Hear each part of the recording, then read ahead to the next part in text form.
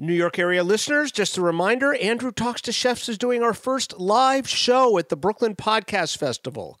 Join us at the Bell House in the Gowanus neighborhood of Brooklyn on Saturday, January 12th at 2:30 p.m. with special guests Tom Colicchio, Greg Backstrom, Alex Raj, and Alan Harding, plus a live performance of our theme music and other songs by the Brooklyn-based band Fathers. Tickets are $15, but with the promo code ANDREW, they are yours for just $10. Visit ATTC, that's short for Andrew Talks to Chefs, attcbkpodfest.eventbrite.com, or if that's too long to remember, visit the event page on my blog, tokeland.com/appearances. Hope to see you there. The Heritage End of Year Fund Drive is officially on. Become a member today at heritageradionetwork.org/donate. I'm Massimo Bottura. Hi, this is Amanda Cohen. This is David Kinch. This is Mike Anthony. This is Hooni Kim. This is Amanda Freitag. This is Richard Blaze. This is Paul Kahn. This is Curtis Stone. This is Stephen Harris. This is Missy Robbins. And you're listening to Andrew Talks to Chefs on Heritage Radio. My first day walking into there, I'm supposed to teach the prep crew. And every single one of those people was from Mexico. None of them, quote unquote, spoke English.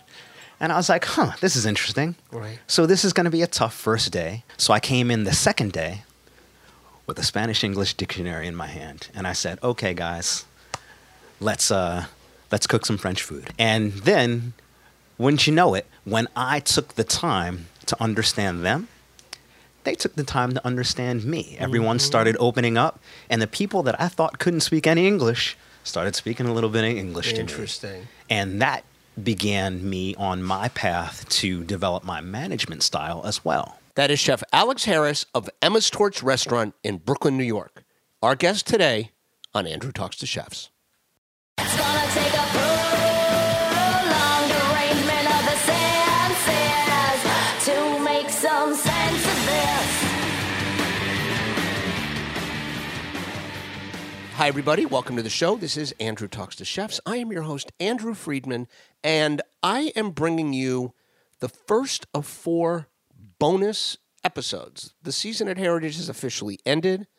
The offices are closed for the holiday season and our holiday hiatus. But as some of you know, I have a backlog of episodes I've been working my way through this season. And with the help of our trusty engineer, Vitor, and another member of the Heritage team, Kat Johnson, who's volunteered to post these episodes during her vacation, we're going to be dropping them on Wednesday and Saturday until they're all used up, which should be the weekend prior to New Year's. Today's episode is an interview that I thought was especially appropriate to the Christmas weekend. It's with Chef Alex Harris. And I think of this time of year as the giving season. And Alex has got to be one of the most giving chefs I know. He is involved with a really interesting project. It's less than a year old. It's called Emma's Torch. And Emma's Torch, some of you may know that's a reference to the torch of the Statue of Liberty. Emma's Torch is a cooking school, language school, and job placement agency, essentially, for refugees. They have a multi-week program. They teach students English language. Then they spend time on the line in the restaurant, and then they get kicked out of the nest, and the restaurant helps place them in jobs. And that's, I think, an amazing thing. I thought it was especially appropriate to hold this episode until Christmas weekend. So Alex is the chef of this project. He's somebody I did not know before. We have a mutual friend who told me about the project, and I wanted to get in and interview him. He's a great guy. He's this gentle, thoughtful guy who has a very interesting backstory. He went to school for engineering and then was on a very lucrative pathway in the pharmaceutical industry, of all places, before deciding to switch to the kitchen. He worked for some prominent places in Philadelphia. He spent time with Danny Meyer's Union Square Hospitality Group in New York City, and now he's given himself over to this project. We met at Emma's Torch in the back office, and the place just has the most amazing vibe. If you've ever, volunteered for a political campaign, if you've ever done work at any place that does not-for-profit work, there's oftentimes this, it sounds corny, but a very sort of special vibe that you just don't get in regular places or regular places of business. And this place has that in spades. It's just wonderful. And we met in the back office and we did an interview. I don't really think I need to say anything more about it. We get into his whole life in great detail. And that's all I'm going to say about it. So with that, here is my interview with Chef Alex Harris, recorded at Emma's Torch Restaurant in Carroll Gardens, Brooklyn, just after the Thanksgiving holiday. Here you go. You're the first person I've sat down with since Thanksgiving. How was your Thanksgiving? Thanksgiving was great. Were you guys open?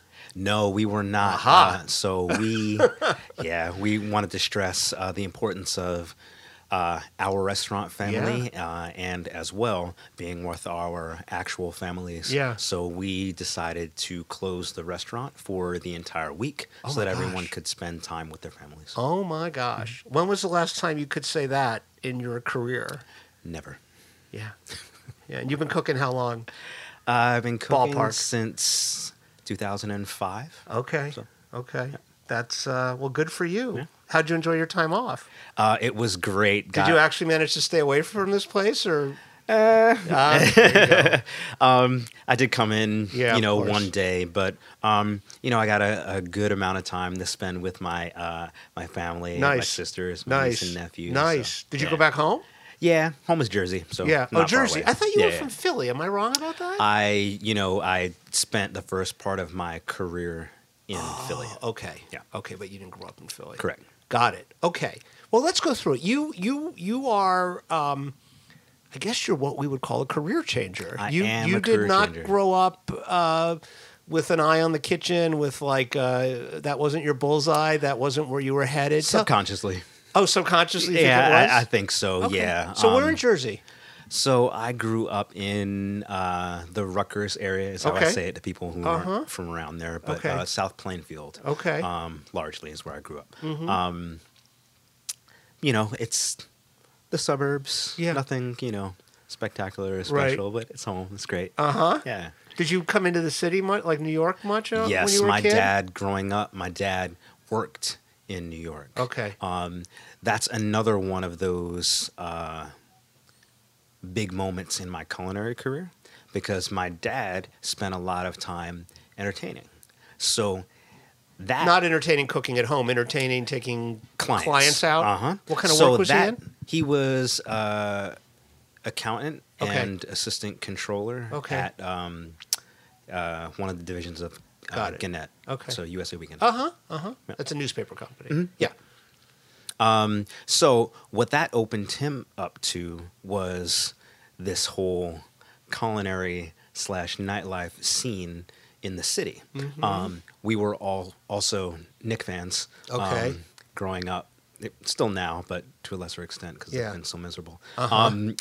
As well, so we had season tickets to see the Knicks. So he would entertain, get turned on to a lot of restaurants and things, and then when I came into the city with him at Knicks games, we would walk around. He'd show me around. This is, the area around my job. Yeah. And then on the weekends, occasionally, especially when I was getting older, Yeah. we would go out to restaurants in the city. Right. And that kind of showed me, what nightlife and things were Sure. like, Yeah. inside of the city. What kind of restaurants did he take you to? Do you remember any? Did anything, even if it wasn't a particular name, like when you think just like this, the images that come to your mind, were they French? Were they New American? Yeah. So were they downtown? remember the timing, right? Yeah. So this is the early 90s, right? So yeah, This there is was an a lot of exciting French. time in New York Yeah, City dining.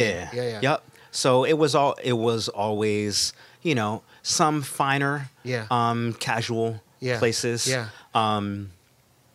Yeah, it was good times. You liked it. You're always. brightening as you talk Yeah, about this. absolutely. This is what you mean when you say it was like it was back there somewhere. Yes, because as well, one of my first loves was French.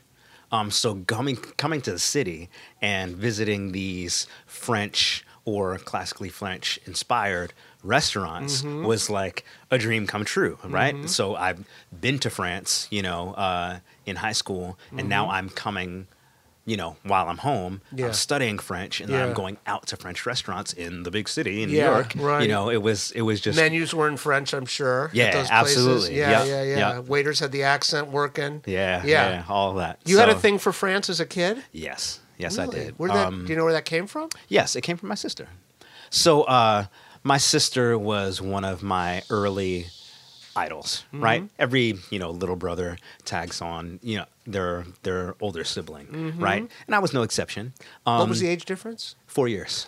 Okay. So everyone, whether it be middle school or then Yeah, high school, yeah. everybody knew my name from my sister. You were what was her They name? knew it was What's her- coming. Michelle. You were Michelle's little brother. I was Michelle's little Yeah, brother, right. right? So That's good and bad, right? it was always good. It was always good. Yes. Okay. I have a younger brother, and he was Yeah. always Andrew's brother. He hated that. So But it also made people feel, you know, like people knew him, Yep. introduced themselves to him. I had a lot of Yeah. friends Yeah. in new and different times Yeah. because they knew my sister. Right. So yeah, my sister took French. Mm-hmm. So I said, hey, I'm going to take French. And that was it. I had 2 really great French teachers So who I would great. consider friends. Yeah.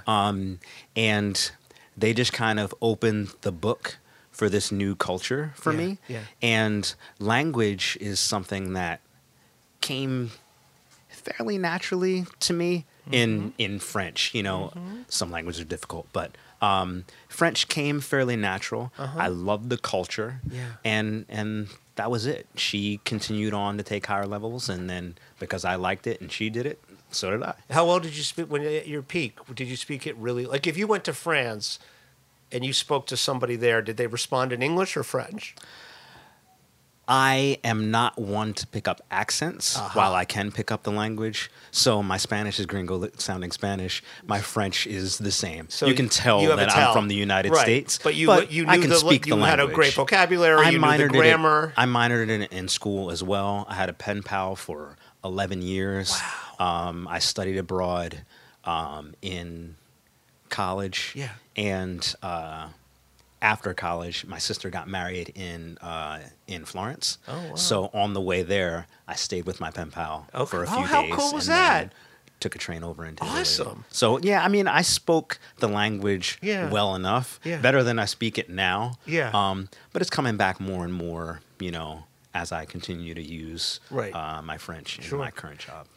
I'm just curious because I recently had on the show Tanya Holland, who majored in Russian language and literature in college. She was also a career switcher.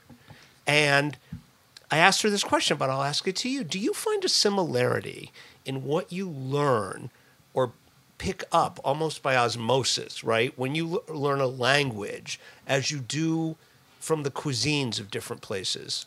Do you draw a connection between those two things? I would say absolutely, and that's what, and this is what I tell a lot of people. This is what helps me teach culinary skills. It is my focus and my ability to teach French. I take the principles, or I guess the way that I taught that, and I apply them to cooking. And you know, so far it seems like it's working. Now, if I'm understanding what you're saying, what that means to me is you learn. So in language, you learn words, right? So that would be rudimentary skills in a kitchen. Then you learn how to put those words together into sentences. That might be simple preparations. Am I understanding right? A little bit. So I'll say it this way, right? You crawl, and then you walk, and then you run, right? This is how it happens in language, right? So in language, you start with a few common types of verbs. You learn how to conjugate those, let's say, 3 verbs.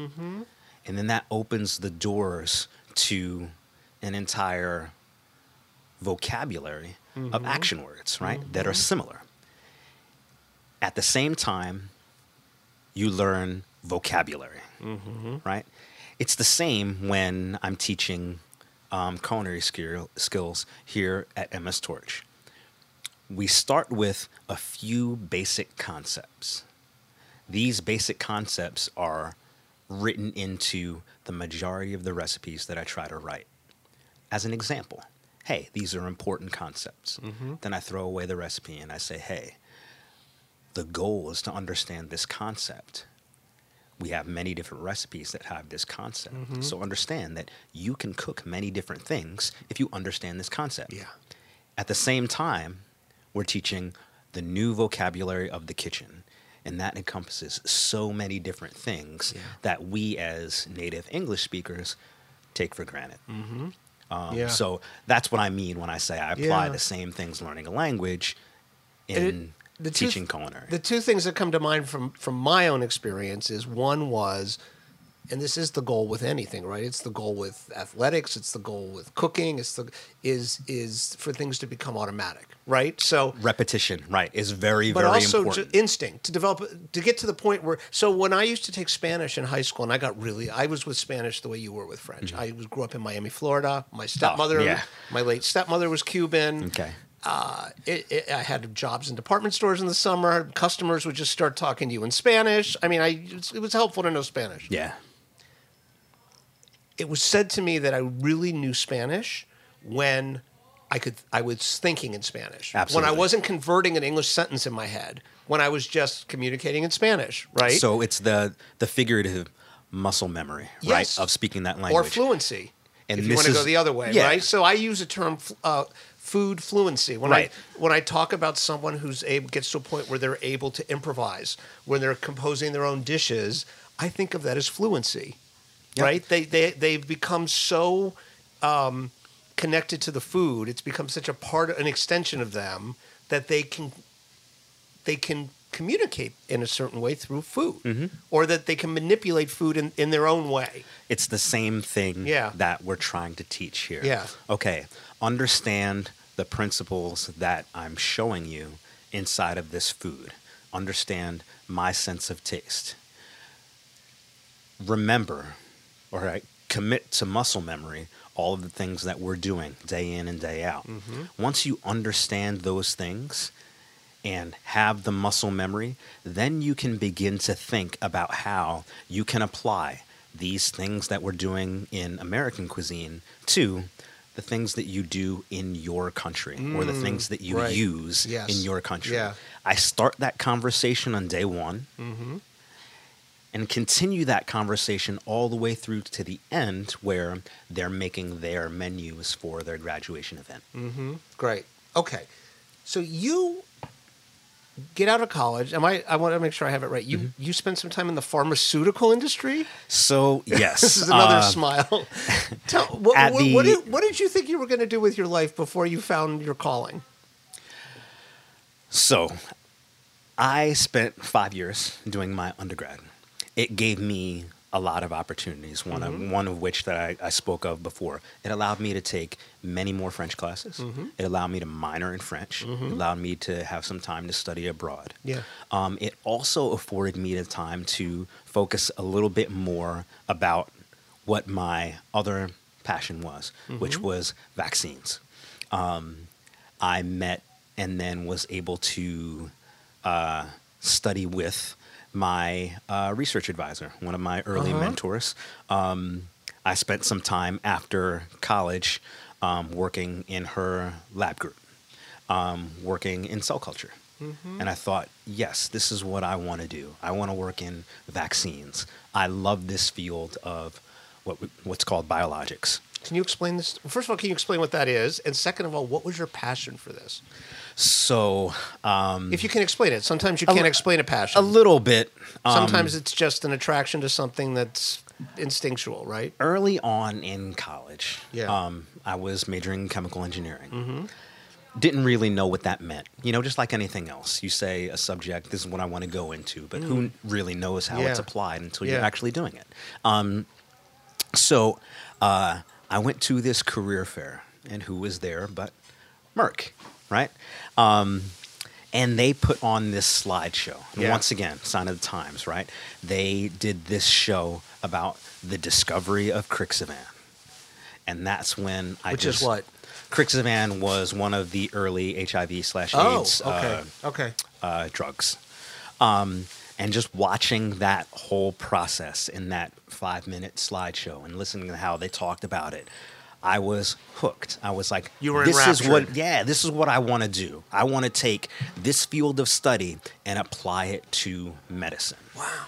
And it wasn't very common. Chemical engineering, old school is working in the petroleum industry and Yeah, things like that. yeah. It's like, working with materials. I was in Delaware where I did my undergrad. Yeah. So Gore and DuPont Okay. were two big ones. DuPont, big name when you go to Yeah, Delaware. yeah.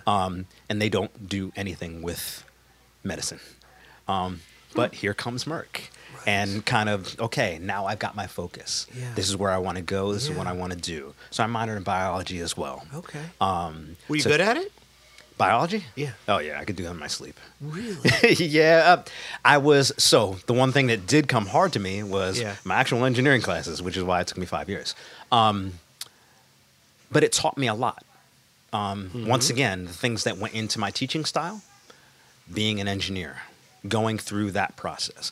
Because engineering is about nothing else but teaching you how to think and teaching you how to design things. Which was really, really important in, everything that I did since. Yeah. How to solve problems. How to- Critical thinking. Is it That's not- important in anything that you do. Absolutely, but the two things you said it's about are connected, right? It's Correct.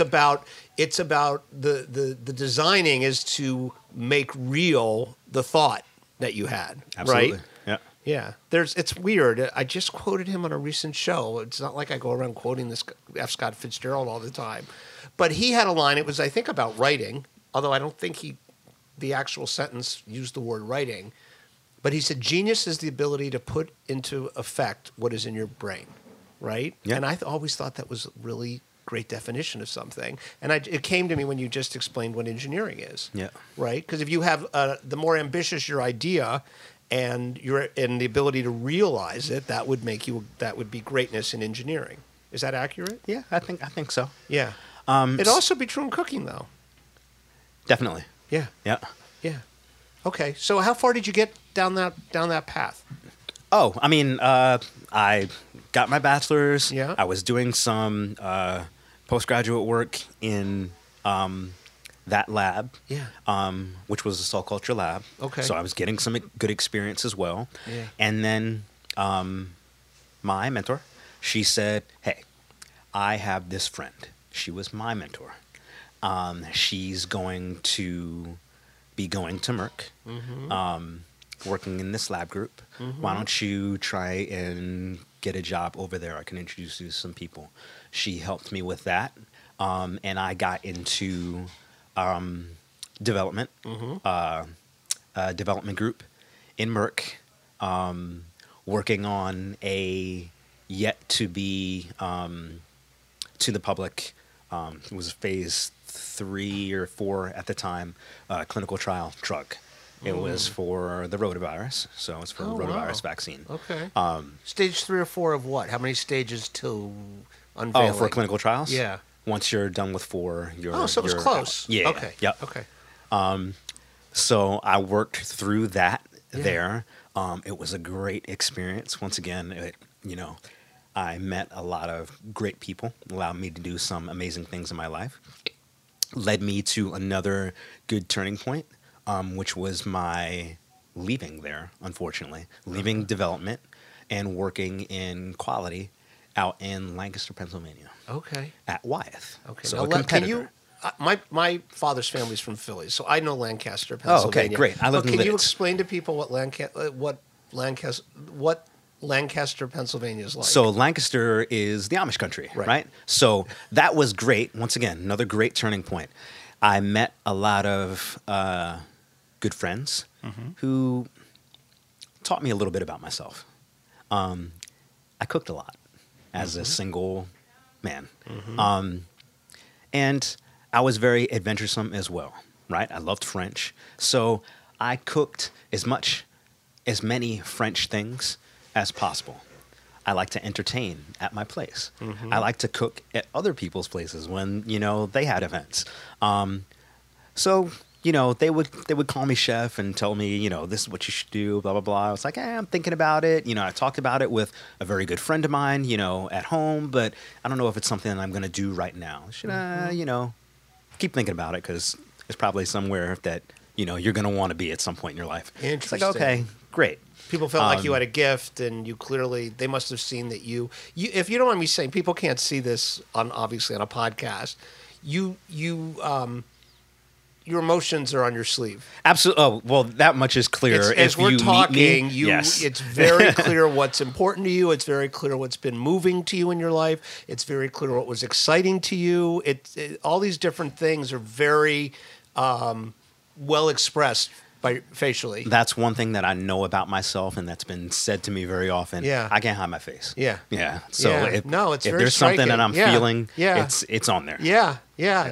But so your friends could tell when you were cooking that there was a real joy in Absolutely. it for you. Yeah. Okay. And they obviously thought you had the chops. Yeah. Okay. And the food out there in, I was going to ask, Lancaster. was the produce, because that's farm country. Yeah. Were the products amazing? So here's the thing. It's not really the produce that got me out there. It was another one of my loves, right? And so I talk about a lot of things that I love, which is weird. But the cheese out there and dairy is absolutely amazing. So that's one of the things that's striking. Even when, we took a trip out to the Amish country when I was in middle school. That's one of the first things that hits you. You have a glass of milk when you sit down at that restaurant. That's not the stuff in the carton. No.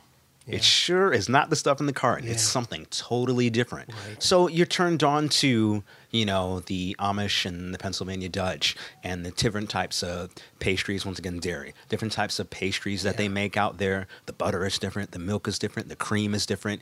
And cheese making. That was something that really struck me.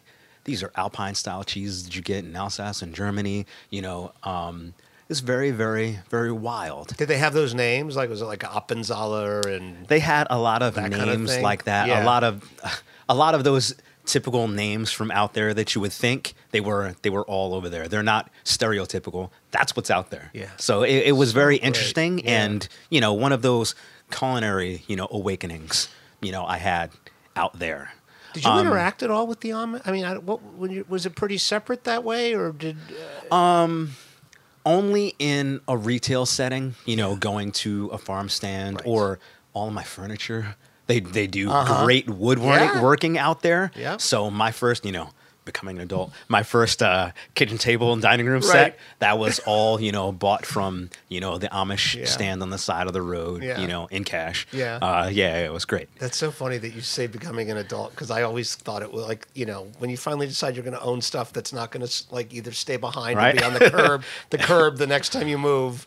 That's definitely one of the rites of passage. Yeah. Okay, so how do you decide to actually stick your toe in the chef world or the cooking world?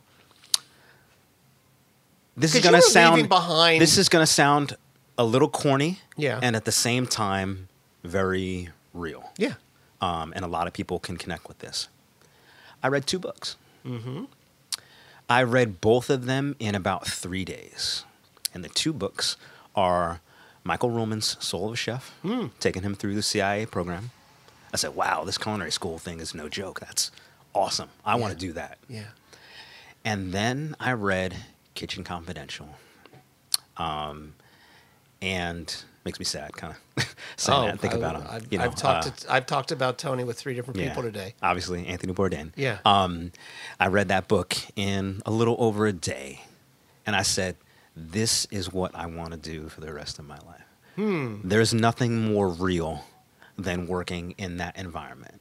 And all of the specific things, how grimy and everything that it is that Right. he's talking about, Yeah, the guys that who didn't dress talk like to pirates and all that stuff. That isn't what spoke to me. Yeah. Because that's not really, I didn't grow up in the, Lower East Side during the times that he's talking about. You know what I mean? Yeah. But like just the way that he speaks about the environment was just, it sounds brutal. The work, Yeah. but also the camaraderie. Exactly. Right? That's what really got me. And then on top of it all, going through all of that, coming out on top in the end. Like you can do it.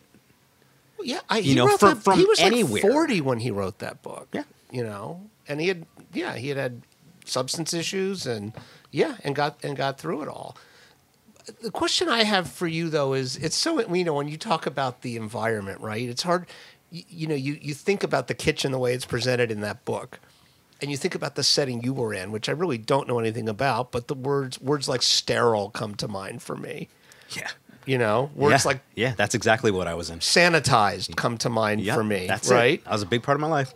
It couldn't be more different, and, It was- and the personality types couldn't be more different. And yet, the environment is a little bit the same. Right? Yeah. So I wanted to work in French kitchens. Yeah, Right. yeah. Think about your stereotypical, you know, French kitchen Yeah. environment. Yeah. It's a clean environment, right?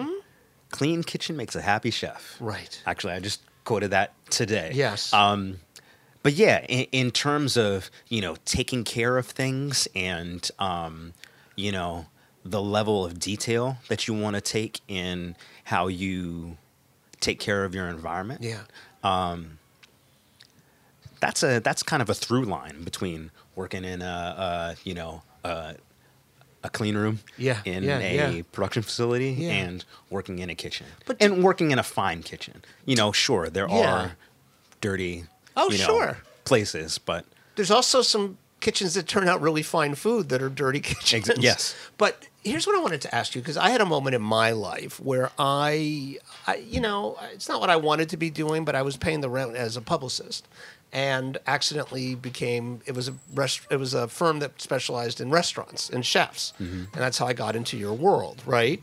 So I had a lot of passion for it. I was becoming friends with all my clients, and accidentally, what I intended to just be a day job that would let me pay the rent, go home and write, I was a VP at this place, right? Wow. And then, but it wasn't because I liked PR. I just liked your industry, Right.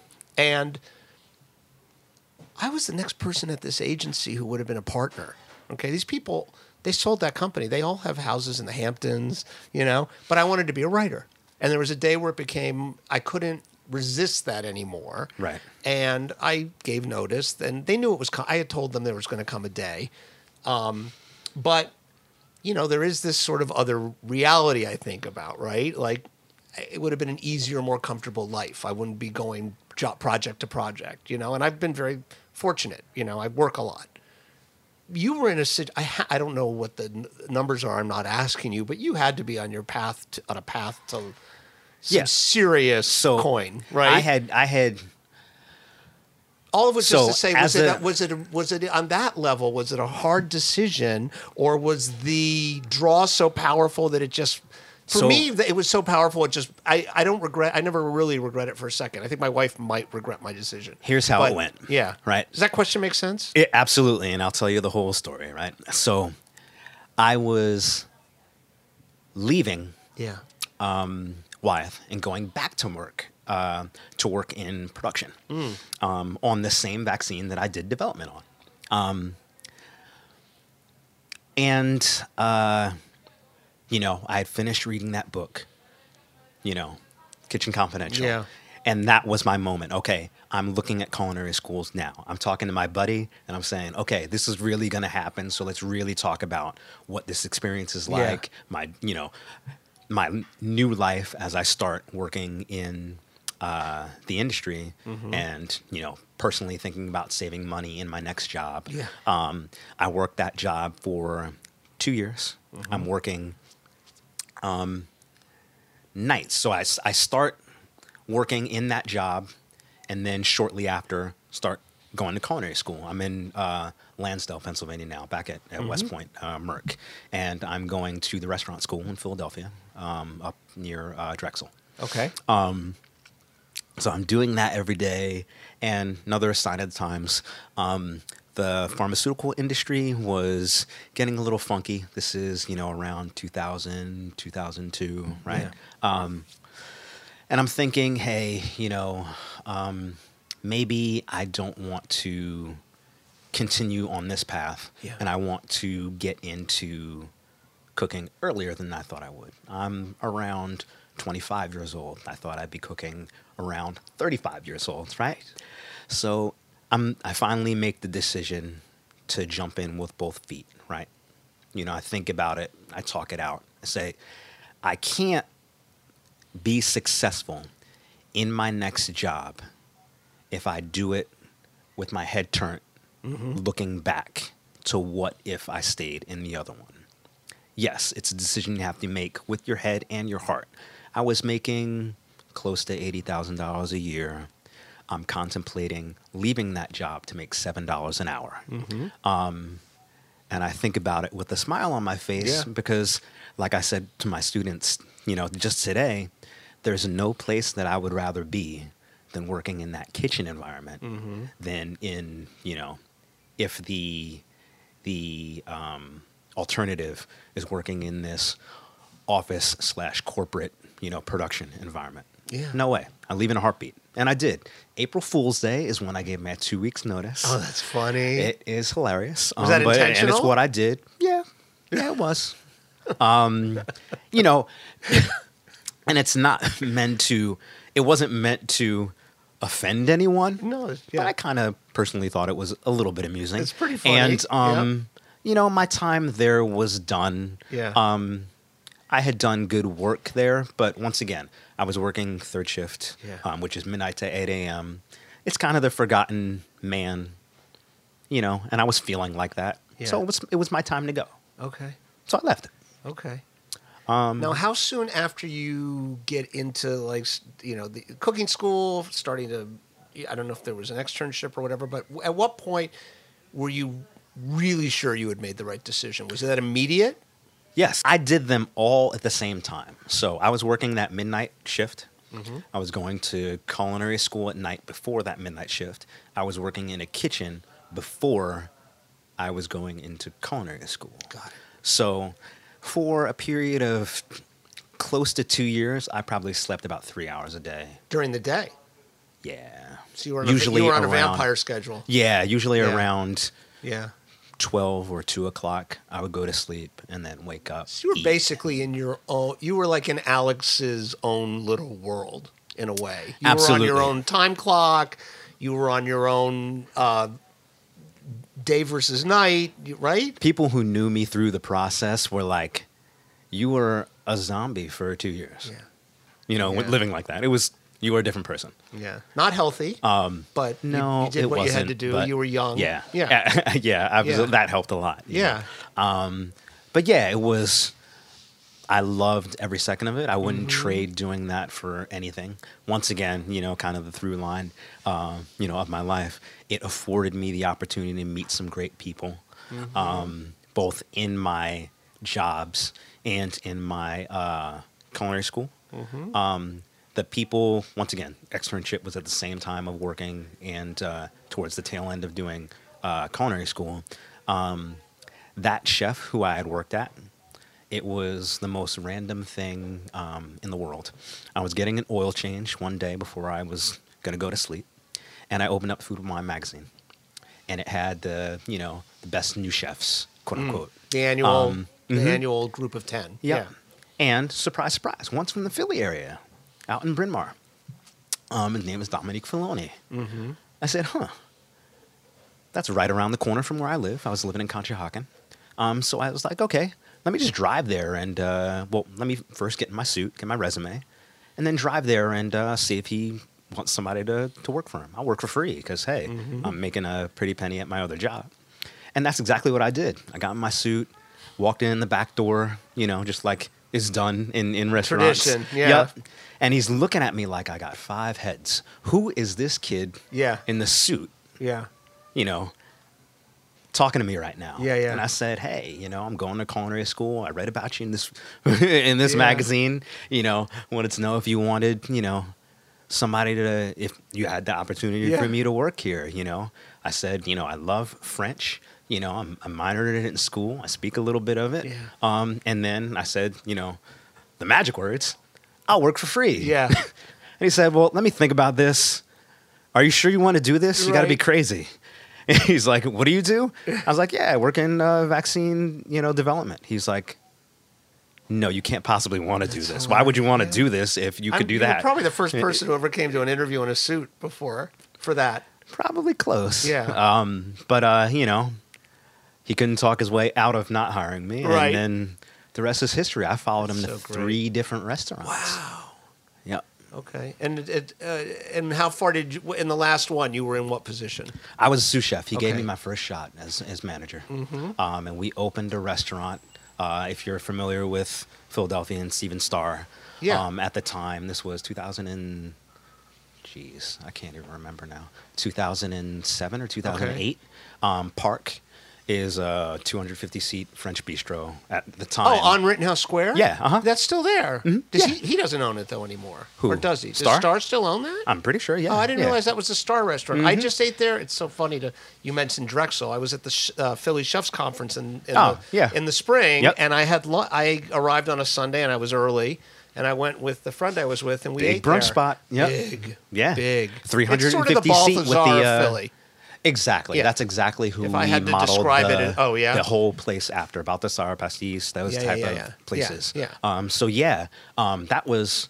You were a sous chef there. I was sous chef. That's a I big was job. the opening sous chef. Okay. So, Well, look at you. one of the Mr. things French. with Yeah. well, one of the things with language, I always joked with my parents. Yeah. I said, you know, I work in these French restaurants. The thing of it working in these fine dining restaurants is it's the best French restaurant that South American can cook. Right. And sure enough, my first day walking into there, Yeah. I'm supposed to teach the prep crew. And every single one of those people was from Mexico. None of them, Yeah. quote unquote, Yeah. spoke English. And I was like, this is interesting. Right. So this is going to be a tough first day. My partner, as an opener working in prep, was actually someone who had interviewed me in my job before working at Park. His name was Will Zichman, and he was the chef at the time of one of Jose Garces' restaurants called Tinto. Okay. So he and I were working there. He had worked at a Spanish place, and just from working in restaurants, he spoke better Spanish. Well, he spoke Spanish at the time. I didn't speak any. So I came in the second day with a Spanish-English dictionary in my hand, and I said, "Okay, guys, let's cook some French food."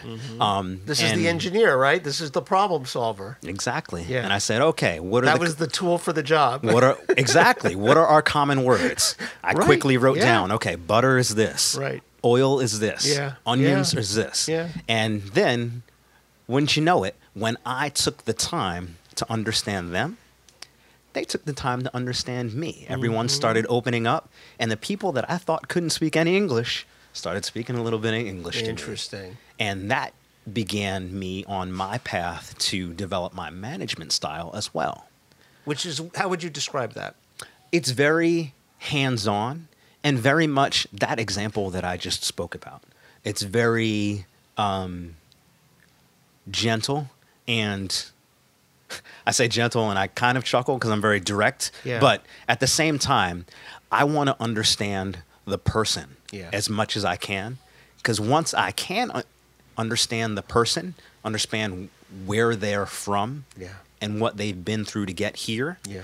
then I can understand how to reach them Mm-hmm. in this work environment and personally.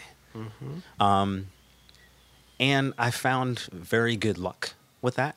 I found a lot of respect for having that approach. And then my personal approach, which comes from my father and my mother, in that, I'm fairly hardworking, and leading with that example. One thing that reinforced this style is my time at Union Square Hospitality Group. Yeah. So how did you get to New York? So I had worked at Park for a little bit and done a lot. Restaurant opening is tough, right? So my days were long and hard, and I worked a good portion of the way through there. And I just felt like my time was, not that my time was coming to an end, but I could see myself doing something a little bit different Yeah. or moving on. Yeah. And one of my life goals was to live over on the West Coast in California, possibly, or move to New York City and try and make it there, right? Okay. You can make it there, you can make it anywhere, This is right? another one of these great facial expressions. That Right? was like, So- bright lights, big city. Yeah, Yeah. you know, just like leaving my other career, I was like, okay, well, this is the time, you know, I got to put up and shut up, so I'm going to do it. Lucky like a four-leaf clover, shining like that penny bright, landing on all 4 feet like a cat who's ready for a wild night. My theme song and break music is from After School Specials album Double Barrel Single Entendre, which is available on iTunes. Next year, Heritage Radio Network is turning 10. For the last decade, we've been committed to bringing listeners around the world the very best in food radio, for free. Our small staff and incredible network of hosts work hard so that listeners can tune in each week to hear the important conversations in food policy, stay on the cutting edge of cocktail culture, and hear the latest updates in food tech. But there is no HRN without the support of listeners like you. Become a member of Heritage Radio Network today and help HRN get a strong start to our second decade. Choose from exclusive member gifts and stay in the loop on discounts to upcoming events. There's no better time to show your support. Go to heritageradionetwork.org/donate and wish HRN a happy birthday. Welcome back. We're going to get you to the rest of our interview with Chef Alex Harris in just a moment. But first, a reminder, we are doing our first live show Saturday, January 12th at 2 p.m. at the Bell House in Brooklyn, New York. It is part of the Brooklyn Podcast Festival. Our headliner guest is Tom Colicchio. You all know who that is. And then we're going to have a panel, Brooklyn Then and Now, with 3 Brooklyn-based chefs, Greg Backstrom of Olmsted and Alex Raj of Lavara and St. Julivert, and Alan Harding, who was one of the real pioneers of the contemporary Brooklyn dining scene starting about 20 years ago with a restaurant some people might remember called Patois. We're also going to have a band composed of some of the original members of After School Special, which does our theme music. They will be playing from doors open until the show begins, and then they'll be playing our theme and break music live. It's going to be a great time. If you want to get tickets, visit my website, tokeland.com/appearances, or just visit our Instagram page at Chef Podcast. Go through the link in the bio, and it'll take you to a link where you can get more information and tickets.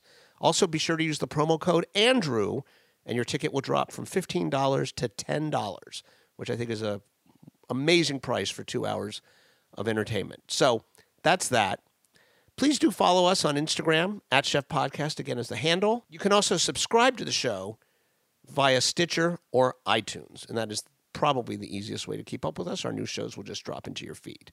And with that, I'm going to return you to the rest of my interview with Chef Alex Harris. I hope you enjoy the rest of it. I decided to move to the city, which took a little while. I was commuting from Philly for a little bit, staying at my parents' While a you little were bit. job hunting or working? Both. Oh, my gosh. Mm-hmm. Oh, my gosh. Yeah, it was tough. Driving or the Amtrak? Driving.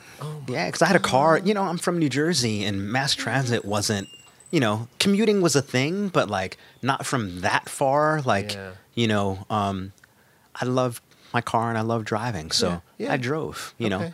early in the morning, and I'm Yeah. leaving at 4:30, 5 o'clock to get up to the city by 7. Yeah. And, you know, Oof.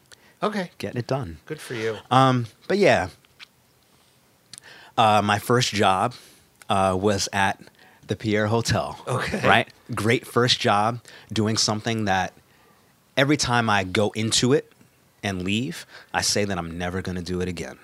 And this was working in a union environment. Oof. So my production experience at Merck was union, as well as my QA experience at Wyeth, union. So I knew what union was about.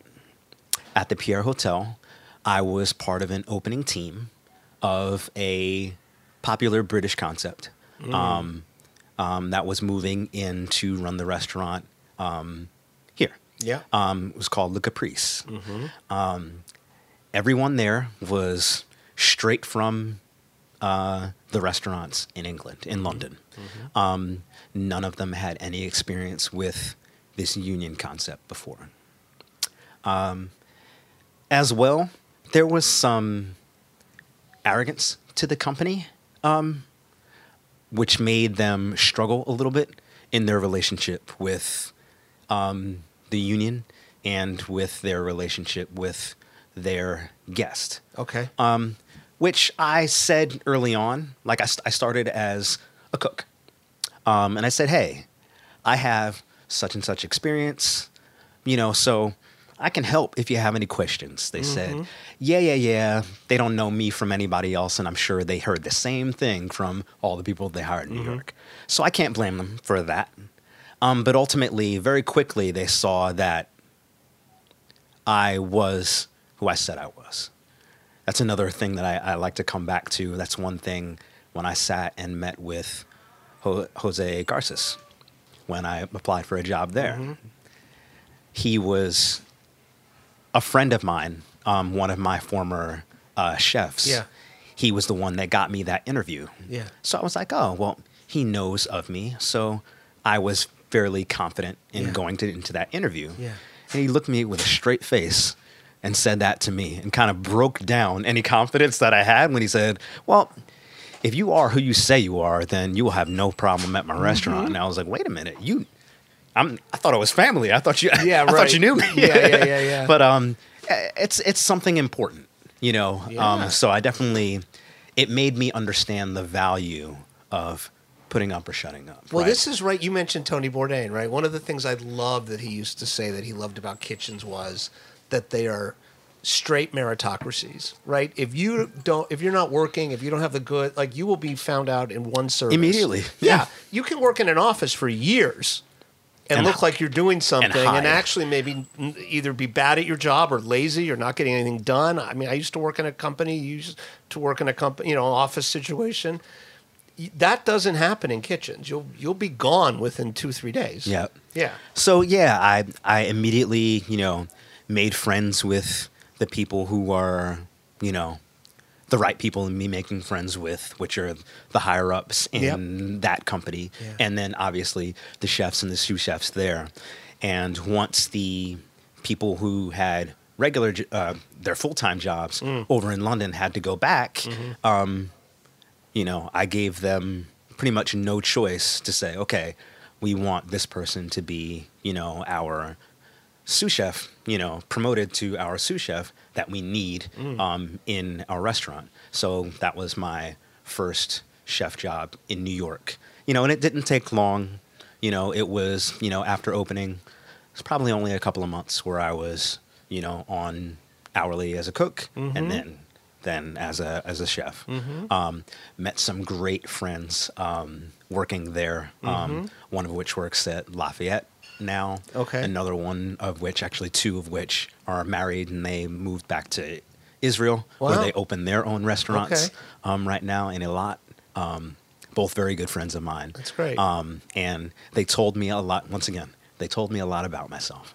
I always preached that I wanted to cook French, right? I wanted to work at a French restaurant. And we always cooked for each other, when we were at work, in our downtime in between services, that kind of a thing. On the holidays, I cooked what we normally cook for Christmas breakfast, for my friends from Israel. And they said, if you do this, why do you keep telling me that you want to make French food? You want to cook the food from your country. You want to cook American food. What was the breakfast? Oh, man. Since that's what led into this comment. I brought in some food that my father got from North Carolina when the last time he was there, from, the area that his parents settled to. So he brought back some country sausage and country ham. I made grits. When you said North Carolina, the first place my mind goes was grits. Yeah. Yeah. So I made that kind of a breakfast, just a big traditional American breakfast. They both had 2 bites. They were like, this is awesome, but we don't eat I made buttermilk biscuits, red-eye gravy, so they were like, this is all really great, but we don't eat like this. And I knew it, but I was like, both quantity and style in the morning. So it's heavy food in the morning. Right. Theirs is coffee and something light, and the the meal is later. Yeah. Which is, I remember great meals with him. I say he and his wife, so this is Lior Nimbar. And them having small bites, not tapas, but just many small plates of dishes where it's, a smoked fish, a cured ham, there's some olives, there's a salad, things like this. Bread, of course, like cheese, of what course. Metse or whatever you want to call Exactly. it. Yeah. Much like that. Yeah. And then, Yeah. of course, some wine through that as well. So that was a great, eye-opening experience with that, leading me to some of the dishes that I make here at Emma's Torch. But anyway, making things like that, opening their eyes to another thing that everybody laughed at because we had chefs from Australia, England, Ireland, Israel, American cheese. They said, "You mean Kraft Singles?" I said, "My friend, let me show you American cheese." And I opened up the Liz Thorpe book from Murray's. Can't remember the title of it. But I said, "My friend, this is American cheese." And I bought them some, I bought them a couple of different things. I bought them, some of the things that you can think of if you think about, the big names, right? I brought them some Humboldt Fog goat cheese. Calro Creamery. Yep. Yeah. I brought them some stuff from Rogue. Yeah. Red Hawk. Yeah. And some stuff from Jasper Hill. And they were like, "Oh my goodness. Yeah. Yeah. I didn't think you could get something like this Yes. in the United States." It kind of opened up their eyes to American food not being fast food burgers and pizza, but actually being what food is everywhere else. Regional, seasonal, artisanal food. Yeah. Good food. Yeah. And so, long story short, they were like, "Yeah, American's your play, not French. I don't know why you have this dream, but it should be something else." And I said, "Huh. Well, now that you say it, let me try it. Let me see where it takes me." Because another thing that I like to do, I liked a lot of house-made things. So I'd done a lot of experimentation there with making bacon, smoking salmon, doing a lot of different pickles, that type of thing. So I said, what's American out there? Found my way to Blue Smoke. I interviewed there and said, "This is great. My friends tell me that American food is where I want to be. What's more American than barbecue?" Yeah. Turns out really nothing. Nothing is. They don't do American barbecue anywhere else. Right. Well, it's like when people say jazz is the one true, or used to say, it's not true anymore, but at one time people say that's the one true American music. Absolutely. Right? And that was, oddly enough, that's what was downstairs to my the restaurant, club. right? Yeah, right. There's the For jazz people club. who aren't in New York, there was the jazz club downstairs. Yeah, right. So that, outside of being turned on to a lot of the great resources of the home office of Union Square Hospitality Group, there was the jazz club downstairs. There were all of the events that we did, like the Big Apple Barbecue Block Party. And then all of the language experiences, training my cooks, who were all Spanish speaking, and the culinary experiences, working with Live Fire and learning barbecue. And once again, meeting great people there. It was just the best experience for me. Great. And really led me, the story goes that I tell everyone, it led me to do what I'm doing now at Emma's Torch. Okay. Well, this is perfect. I was about to say, how did we get you from there to here? I do want to ask you, though, this is, and this also segues, I guess, because you just alluded a minute ago to your menu here, right? That restaurant Park in Philadelphia, right? And you talk about your love of French food. I'm wondering if when you started cooking the way your friends were telling you to, this Israeli couple, if it became more of what we were talking about before, more of an intuitive, expressive exercise for you. I think about that restaurant Park, which I do like, but it is it's a traditional restaurant. The menu's very classic French bistro. Yes, That's and what it is. And I do love that, and I think that's fine. But it is interesting to me that you gravitated toward a style of food that was so codified, right? And then when you shifted did you start to find yourself freestyling a little bit more, or going a little bit more your own way, or taking some more liberties than you did when you cooked in the French medium? To me, that has to be the nature of your education in cooking. And this is another thing that I teach a little bit. You know, to get to where you want to go, you have to understand the classics, right? Yeah. They're the classics for a reason. Classic flavor pairings, all right? You have to understand them. Why does this go with this? And why does everyone keep going back to it? There's a reason. And once you understand that reason, then you can take a riff anywhere you want to off of that. Yeah. Right? Yeah. Oh, okay. This classic flavor pairing is X, Y, and Z. The reason why you put Y in there is that punch of acid to cut through the fattiness of X. Yep. Great. Yeah. I want to do something that's like X. I want to use this acidic thing that's like Y. Yeah. And make it all my own. You can do that because you understand the classics. You've internalized it. Yeah. Right. Yeah. Talk to me about Emma's Torch.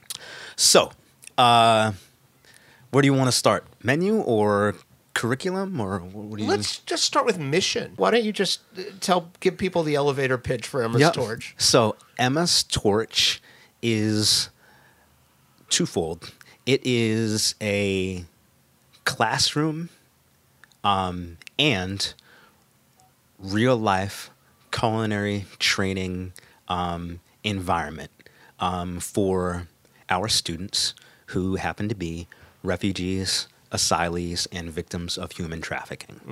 I say that it's twofold because Emma's Torch is our name of our organization, and it is also the restaurant. So when you walk into 345 Smith Street, you step into the restaurant, Emma's Torch. Our downstairs kitchen is where, during the daytime, we have our classroom environment. So here is where we start to talk about all of the basics that go with entering this new environment of working in the culinary industry and working in the kitchen. Now, as we do this, we also work on principles that allow our students to, a number of things, right? Allow them to be confident, express themselves. And with their confidence and their ability to express themselves, they have a newfound sense of pride and independence. This is our goal, right? It says on the window on the outside of our restaurant, empowering refugees through culinary education. That's what we're trying to do. That's the mission. That is as succinct as it gets. Yeah, that's great. That's great. And you guys started your first. When did you start your first class here? Here in this location, we entered our current space in April, in the beginning of April. Okay. And then shortly thereafter, we started with our first cohort of students. We opened our doors officially to guests on Mother's Day. Okay. And then had our actual grand opening on the 8th of June. Okay. So very quickly after first stepping foot, we were actually serving guests. And the program here is roughly an 8-week, 2-month situation, right? The program, how it lines up is, yes, it is 8 weeks. In the first 8 weeks, we spend our time learning about the basics of what this relationship is, right? It's a relationship between you as a cook and your chef, right? Who is this person that you call chef, right? And I give them my definition. Chef is a teacher, a leader, and a mentor. And what things should you be looking for from this chef? And if you don't have these things, then you should maybe look for another chef, because your chef is looking for something from you. And typically it's going to be labor, right? It's a two-way street. You need to get something out of this relationship, or all you're doing is just, pounding rocks. Or, Yeah, you know. marking time. Yeah, Yeah. yeah. Knowledge is another thing that we're stressing during these first few weeks. So we're talking a lot about vocabulary, how to read your recipe, and math, right? This is the empowerment part. Knowledge, understanding some of these basic cooking concepts, right? Not just what the words look like, but what it looks like in the pan, what it looks like in the oven, right? And then it's the repetition of it all, right? Kind of made reference to it before, but working on the muscle memory, right? It's all got to be second nature. So the repetition in this first 4 weeks is very, very important. Yep. And then from there, we move on to the next 4 weeks of our 8-week program, right? This is where you're actually working in the restaurant.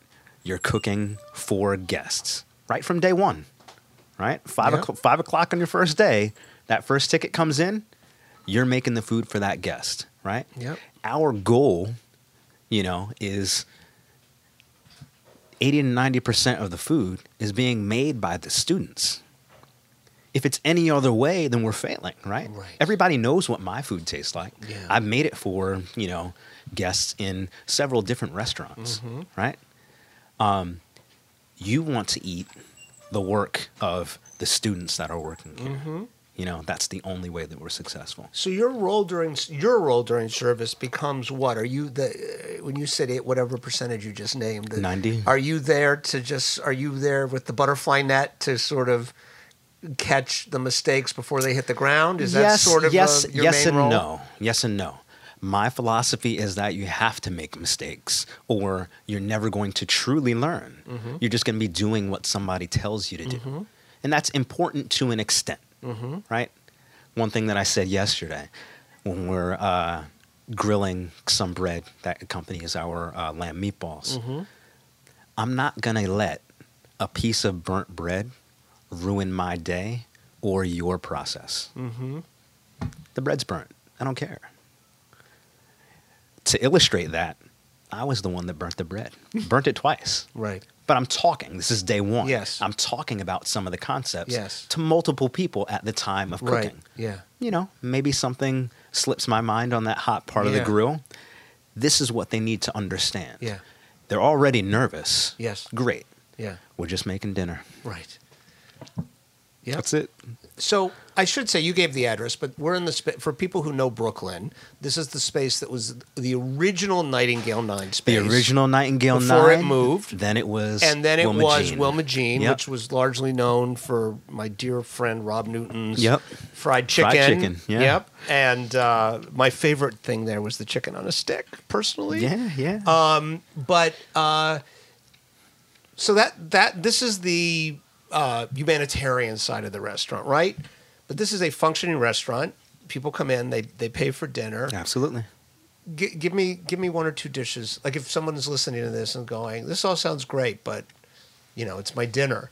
Tell me one or two dishes that you were particularly fond of, or that have become house favorites. So right now, this is Emma's Torch in a nutshell, right? We have 2 dishes on the menu. Actually, I'll give 2 dishes and a side dish. Our red snapper. Partially inspired by cooking from the South. Partially inspired by cooking from Guinea, the west coast of Africa, right? In the west coast of Africa, they'll eat a lot of fish, right? As people do Sure. on the coast Yeah. of a country. And they have something that's called riz au gras, okay? If you understand French, fat rice, right? It is a rice dish, kind of tomatoey, a little bit spicy, root vegetables thrown in there, kind of like similar to how you might think of a jambalaya, right? But they eat it with roasted fish on top. The vegetables are a little bit different. How would you eat this in the United States, right? If you were down south, you'd have a piece of fish like that, sure. Yeah. But maybe our riz au gras changes the Hoppin' John, right? Hoppin' John is American rice and beans, right? In a very simple term, right? Isn't that also a traditional New Year's dish? Am I right? Isn't that supposed to be in a and of lucky it, dish at the in New and of Year? itself, the black-eyed peas, Okay. right? So a couple of different things. We'll get into the other part Okay, of New sorry. Year's. That was going to be my other Okay, example. sorry. But yes, black-eyed peas. I'll be over here shutting up. Black-eyed peas Yeah. are for luck, therefore change, Yeah. right? Yeah. In the new year. Yeah. So yes, we do our red snapper with over Hoppin' John. Yeah. With sauce piquant, which Okay. is spicy sauce, right? Another dish, collard greens. We're talking about the new year and talking about luck. Collard greens, green. All right, those are for cash money, right? Dollars in the new year. So Oh, is that good what luck. that is? Oh yeah. Oh, I didn't Yep. realize. I didn't know that was the. Yeah, connection. New Year's. That's what Okay. we always have. Black-eyed Okay. peas and have collard greens. Okay. So yeah, collard greens had to go on the menu. It's of the time, right? Greens, fall, braised greens at that. But once again, influence from a wide variety of countries coming into the American menu-inspired food. From the Congo, there is a dish called fumbois. Fumbois is made from a small leaf braising green, kind of like a cross between like collard greens in Yeah. texture and the size and texture of baby spinach. So kind of in between. They make that dish similar as you would braised collard greens, right? Little onion, little garlic. In here, they throw a little bit of peppers and tomato, sure.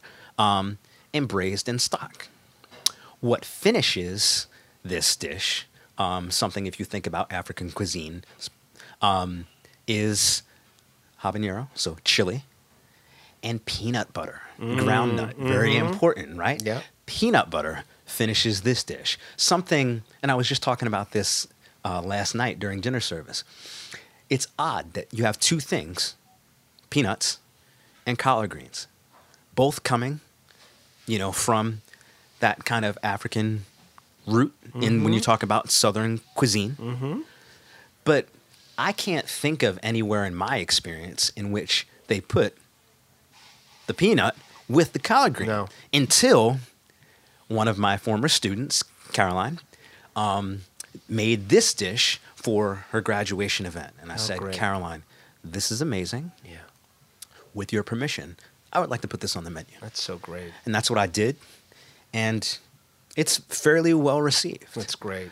So yeah, coming in for dinner, those are two good ones. Okay. Yeah, absolutely. Good. At the same time, with American food, with other cuisine influence, we also continue to teach the classics, right?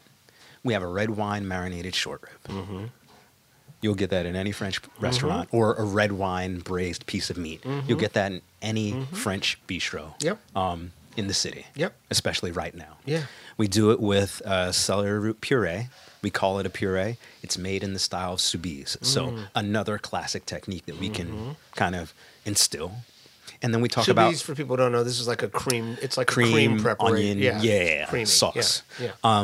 And then at the same time, we teach about classic flavor pairings and teaching and cooking from the season, right? So not only is it paired with celery root, fall root vegetable, but we'll also pair it with some diced root vegetables, carrot, turnip, rutabaga, Yeah. celery root, parsnip, all of those things go with it too. And last but not least, throwing that classic French in there, garnished with parsley leaf, right? Yeah. So parsley, those root vegetables, it's all there. Sounds great. So here's the French Yeah. part of your training. Yeah, it's great.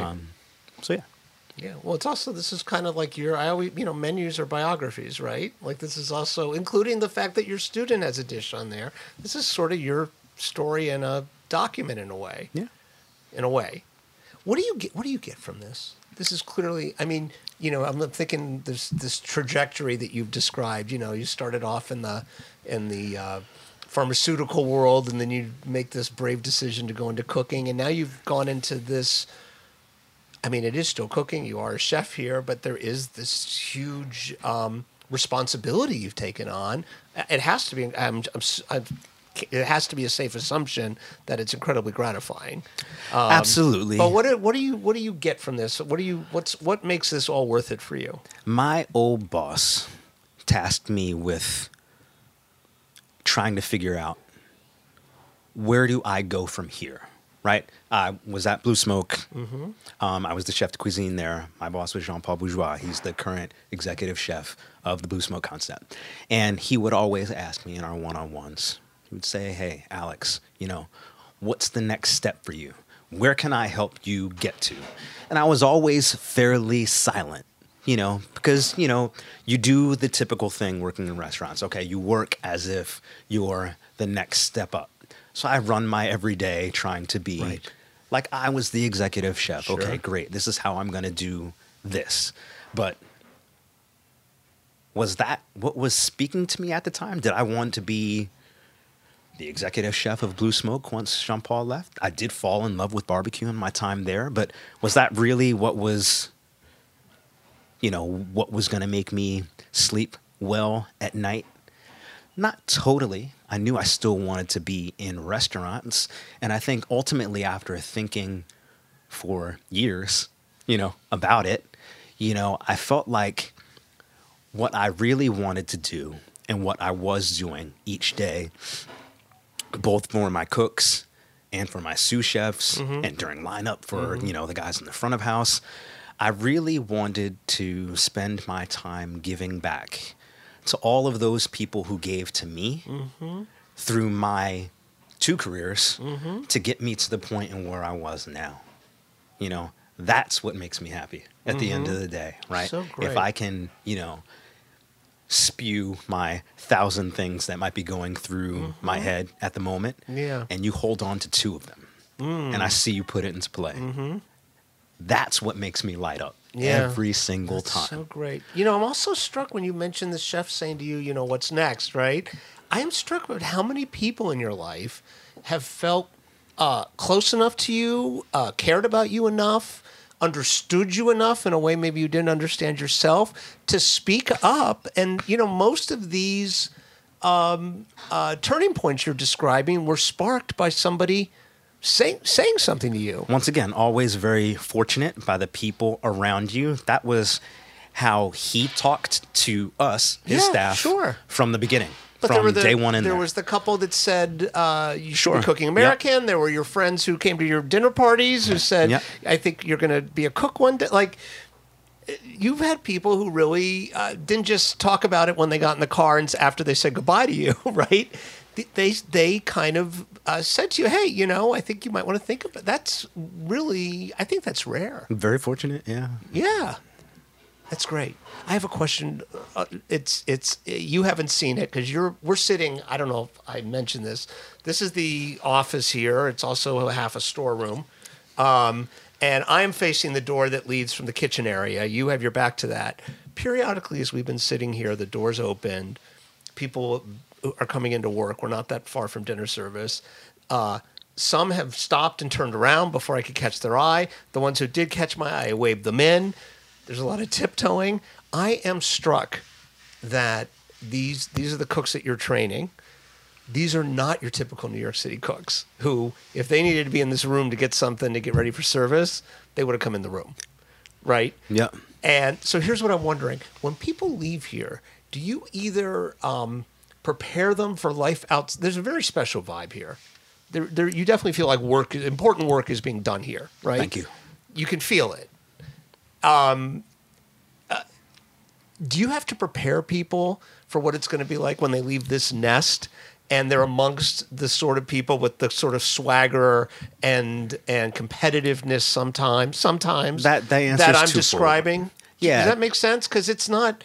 That answer is twofold, Yeah. right? From the beginning, once again, our philosophy is full disclosure, right?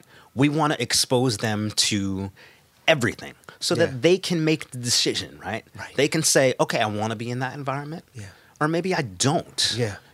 We want to give them the confidence to be able to first understand that they can make that decision and then to make it. And then after that, say that, okay, I can be comfortable in whichever environment that I decide. Yeah. And we say, okay, great. Now that you've made this decision, here's who I know.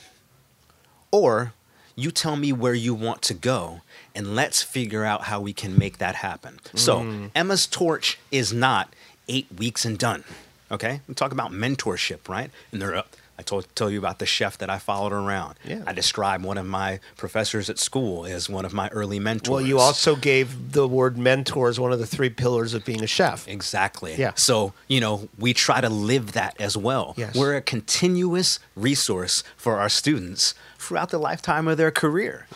So if someone goes out there and gets like shocked or knocked on their heels by an experience or by just the bucket of water that real life can be, right? Hopefully before it's too late, they can come they'll talk to you. us. Yeah. Yes, exactly. Yeah. And we've had both situations. We've had students who have come and gone from a first position, not said anything until after they're gone. Yeah. And we said, hey, why stop talking to us? Yeah. Let us know what's going on. Right. We can be part of the process, Yeah. like we told you from day one. Yeah. And we've had our students who say, okay, I'm at this situation, and here is how I'm feeling. So great. These feelings are natural. Yeah. They're the same feelings that I had when I started. Right. And then we work through that kind of a thing. Yeah. Yep. I always love the word family, the way it gets used in restaurants, like family staff meals called family meal. Yep. You're basically describing a family. You're building a family here. I keep saying this over and over, and I hope I don't sound silly when I do it or like I'm being trite, but once again, day one, we start and we say, this is your new restaurant family. Right. And then we go through all of the speak, right? Yeah. The restaurant in the culinary industry we call the house, right? Yeah. There's the front of house and then there's the back of house. Right. Customers that come in the door aren't customers. They're our guests, right? When you talk in these terms and think about things in these ways, you start to feel a little bit differently when you step in the doors. You start to act a little bit differently as you go through your career when you think in those terms. Well, there's also, I believe, I've observed this a long time ago. No one's corrected me on it. I think most people refer to some people go to first name, but most people refer to their parents as mom or dad or mother, father, whatever they do, their whole life, right? And people refer to their chef, that first mentor, maybe the first 2, my chef. And I've heard 50-year-olds, 55-year-olds who still refer.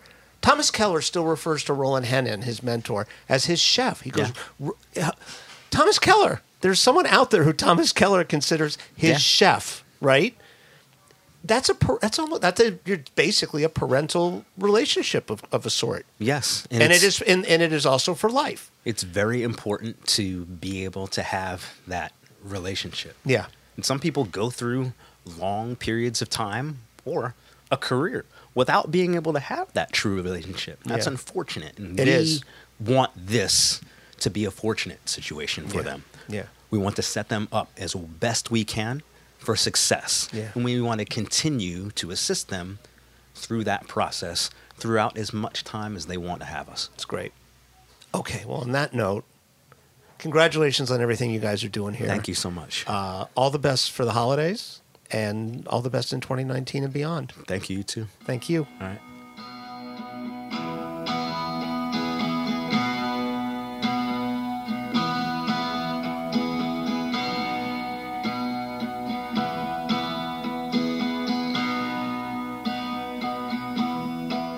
And that's our show for today. Chef Alex Harris, thank you for making time and giving me that interview. I really enjoyed it. Kat and Vitor of Heritage Radio Network, thank you for your extra work during this time. I hope that other than getting my shows on the air, you're enjoying some R&R. And to all of you out there in podcast land, thank you for listening. And we'll see you back here in a few days on Andrew Talks to Chefs.